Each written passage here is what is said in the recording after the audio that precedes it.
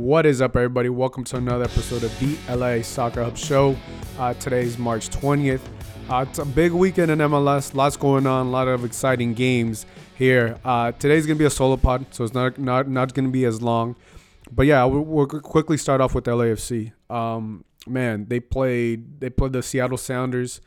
They got the tie. I think they're lucky, and I think you would be satisfied to get the tie. Obviously, even though they're very, very close of getting that win up there in Seattle. But also, I think the way that they performed after playing, 5 games in about 14 days, it's very impressive. You got to see the resilience of this team to still fight through with a tough opponent in the Seattle Sounders. And they're pressing LAFC. They knew LAFC was coming with tired legs.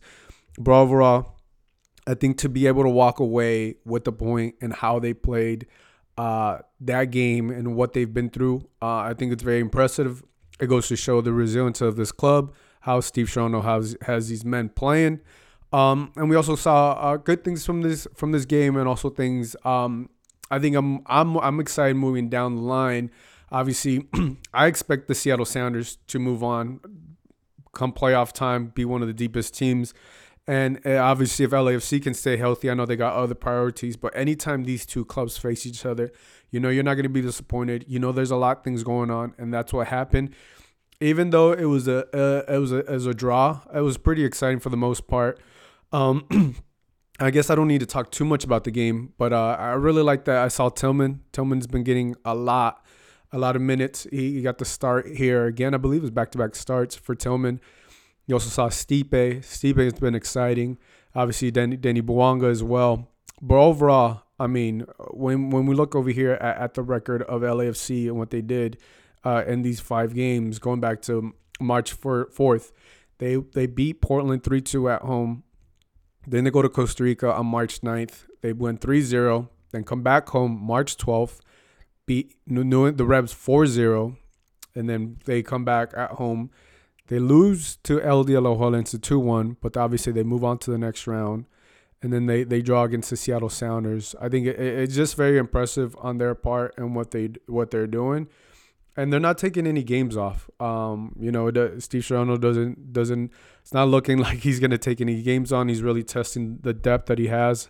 I feel like hopefully they're able to add more players, or it's going to be tough with the roster construction. I mean, the roster limits that the MLS puts on them. But hey, they do their best. Also, obviously, now that they're moving on, those dates have been set.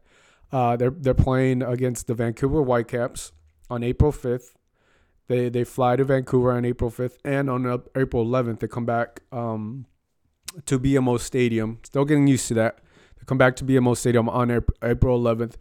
It's gonna be. I think it's very winnable. Obviously for LAFC, for what they've done, it's a very winnable series. But I think that week is also very, very busy for LAFC because so many things going on. You got on April 8th, 3 days before, you got Austin. They're facing Austin, which is insane. Excuse me. April 5th, they play Vancouver. April 8th, they play Austin. April 11th, obviously back at home, and then April 16th against the Galaxy.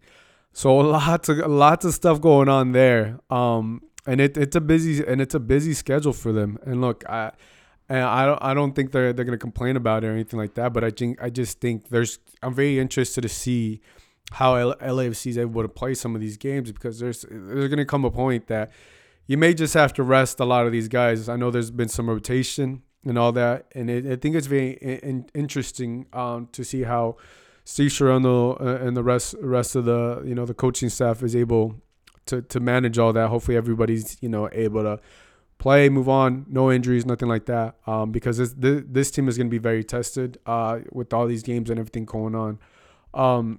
Another note that I do want to talk about is what I've really liked of how they've lost players. They lost big name players, but I feel like, I don't know, for some reason I don't know if it's Toronto, but they're just flowing a lot earlier than I recall from previous years, and how they're able to just change certain games. Obviously, the Seattle game was a little tricky and how you saw that. But I'm just seeing an LAFC team that's, I don't want to say mid-season form or anything like that, but it certainly has. They have those characteristics, if you understand what I'm saying. They have those characteristics.